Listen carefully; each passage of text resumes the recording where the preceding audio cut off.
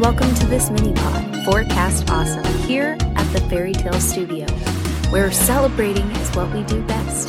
Here is your host and new best friend, Tracy L. Schreiber. Hello, and welcome to Forecast Awesome. I sure hope you've been having the best week ever. I am so excited this week to play my remote interview with Annie Lynn Tucker. Annie is one of my amazing, awesome friends that I met while doing shelter work. I am excited to have her here at the pod so we can get to know her a little better. But before we do that, I would like to read a little excerpt, a poem from my book, Doggone Oils. I actually wrote this, and it kind of reminds me of the love for pets and people. Hang on, here we go. When I first realized I needed a dog, I didn't realize how much a dog needs me. But God's love is so profoundly seen through them, a perfect match for joy in this life. So here's to God's gift of dogs and my personal love letter to every single one of them that has or will cross my path. May I be better for having him and him for having me. Oh, the lessons in love you've taught me. When I had no confidence, you patiently stood by my side. When I sat and cried, you rested your head next to mine. When the storms of life came through, I looked around and there was you. You would, without a second thought, lay down your life for mine, just like the greatest love story of all time. You dance around when I dance around and wait for me at the door. I will always work to be the companion that you are to me. I'm just afraid this side of heaven I will always fall short. But I promise to do my best and give you exactly what you need. Thank you for your love unconditional. In this world, it's a beauty to find. Learning always from you, but mostly you have taught me the meaning of kind. And for that, I'm eternally grateful for you. I sure hope you enjoyed that. And now for my remote interview with Annie Lynn Tucker. Okay, so I've been waiting to do this podcast with my dear friend, Annie Lynn Tucker. I say her middle name because that's my middle name too. But I just love this girl, and I wanted to have her on this podcast because she is quite the expert. So, Anne, I have her in my phone as Anne the Awesome in my contacts. So, Anne, why don't you just tell us basically tell us how we met. I'll let you do some talking. So I was working at the shelter, and Tracy was a volunteer there. And I would walk through Large Dog, and there was this overwhelming smell of peppermint. And I was like, where's this coming from? They're like, everybody was telling me, oh, it's this lady Tracy. She's a volunteer. And I was like, what? Peppermint Patty. And I was just like, wow, it's really overwhelming. Okay. And then I finally met Tracy, and she gives me lavender. She can obviously tell I'm stressed out. Well, shelter work is, by nature, just the nature of the beast, so to speak, it's stressful. You're there to do a very good thing. But, 20 barking dogs. Oh, yeah. Yeah. Yeah. I found a lavender sprayer, and I would just go up and down the aisles just spraying lavender, and you're like, what's that new smell? Who's Peppermint Patty? Yes. And actually now there's an amazing volunteer up there, named Patty. So, we got our Peppermint Patty up there. I actually gave her some peppermint. Oh, good. I mean, that worked so well, especially, with dogs that were trying to bite. When you were putting them on leash, you would put that peppermint all the way down the leash, and then they wouldn't try to bite at it. Isn't that neat? Yeah. I think that's neat. And, I have my always disclaimer about make sure whatever oil you're using, you understand where the plant material came from, and it's just a very pure source. I feel like oils are a powerful tool, obviously, for dog behavior. But, when you're in a shelter, sometimes you need extra tools to help those dogs. And so, One of the things I tell everybody, it's one thing to go into a home where you have the home and you have ways to strategize to help a dog, but at the shelter, it's you, the dog, and the door. And I was like, how can I affect these dogs? So I was like, yeah, through their nose. Let me get their nose moving, and they'll be less likely to, kind of go shelter crazy a little bit. Yeah. So anyway, that's pretty exciting. But okay, so my next question for you is, what brought you to this particular industry? So I've always been with animals. Since I was a little girl, I always tried to take in little wild birds that fell out of the tree. Oh, yeah. Tadpoles that I thought need saving from the Yes. Oh my gosh. Turtles that I thought it needs saving. I had a crane at once. What? Yeah, just a little bird, but I mean it was pretty decent size. I had it for 3 days and then it flew away, and I was like, okay, great, I did a thing. Oh, so you've been into wildlife rehabilitation since. I had a raccoon once. What? Yeah. That is awesome. Yeah.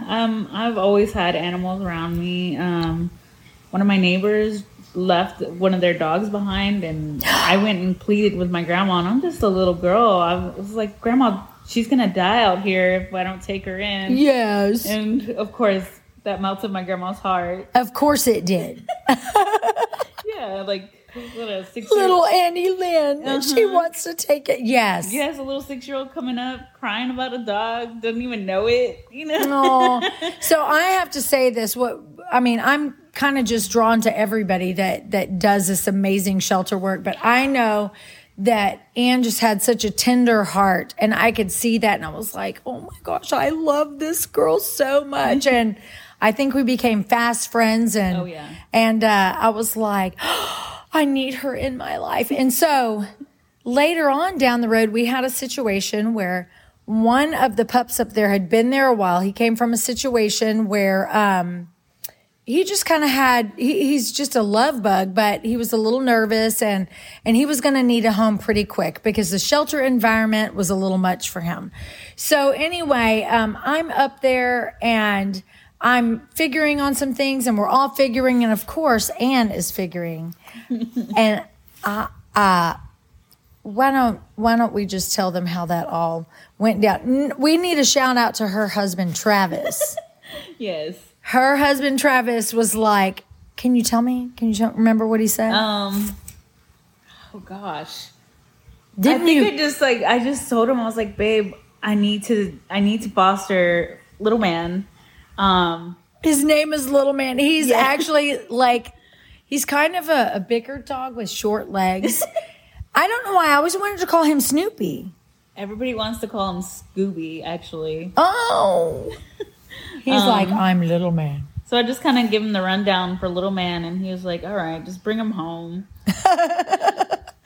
Yes, many a good man has said that sentence, okay? So shout out to Travis. Travis Tucker. Yeah. We love Travis. So one of the things I started coming over with Ann and started working with Little Man, and, they were up for the challenge, and ultimately you adopted Little Man. Yes, I did adopt him. So we got him end of January. I ended up adopting him for my birthday in May. So early May. I just knew he wasn't going to go back to the shelter. I just knew at that point. Uh-huh. I just fell in love with him just too deeply, I think. Right. And wasn't there a point where you saw a change in him after a little while? Yeah. 2 weeks into owning him, I really saw this playful dog come out on him. And then once he got used to the cats, it was a no-brainer. Yeah. Oh, yeah. He was kind of had a thing about, he was kind of scared of the cats at first, right? He was so scared of them at first. And then he was kind of like, let me charge the cats. Oh, yeah. Let me charge the cats. And then, of course, he saw a cat through a window one time and tried to bust through the window to get to him. Tracy puts on some peppermint on that window, and then he never went and did it again. He was like, ooh, the force is strong. Yeah. Yes. Yeah. And actually that is like a tool that's why you smelled the peppermint so strong, because when I got up to that shelter, it was like, oh no, we need some help. Yeah. We need to engage some dogs' noses so that we can just have a little bit of a advantage to calm them down or redirect their nose. It's kind of like when you redirect their nose, all their other senses kind of take a back seat. So it's kind of amazing, and I love to do it. But yeah, I'm like, the same way you can kind of get them to back off from like maybe dogs that are excited and want to jump on you.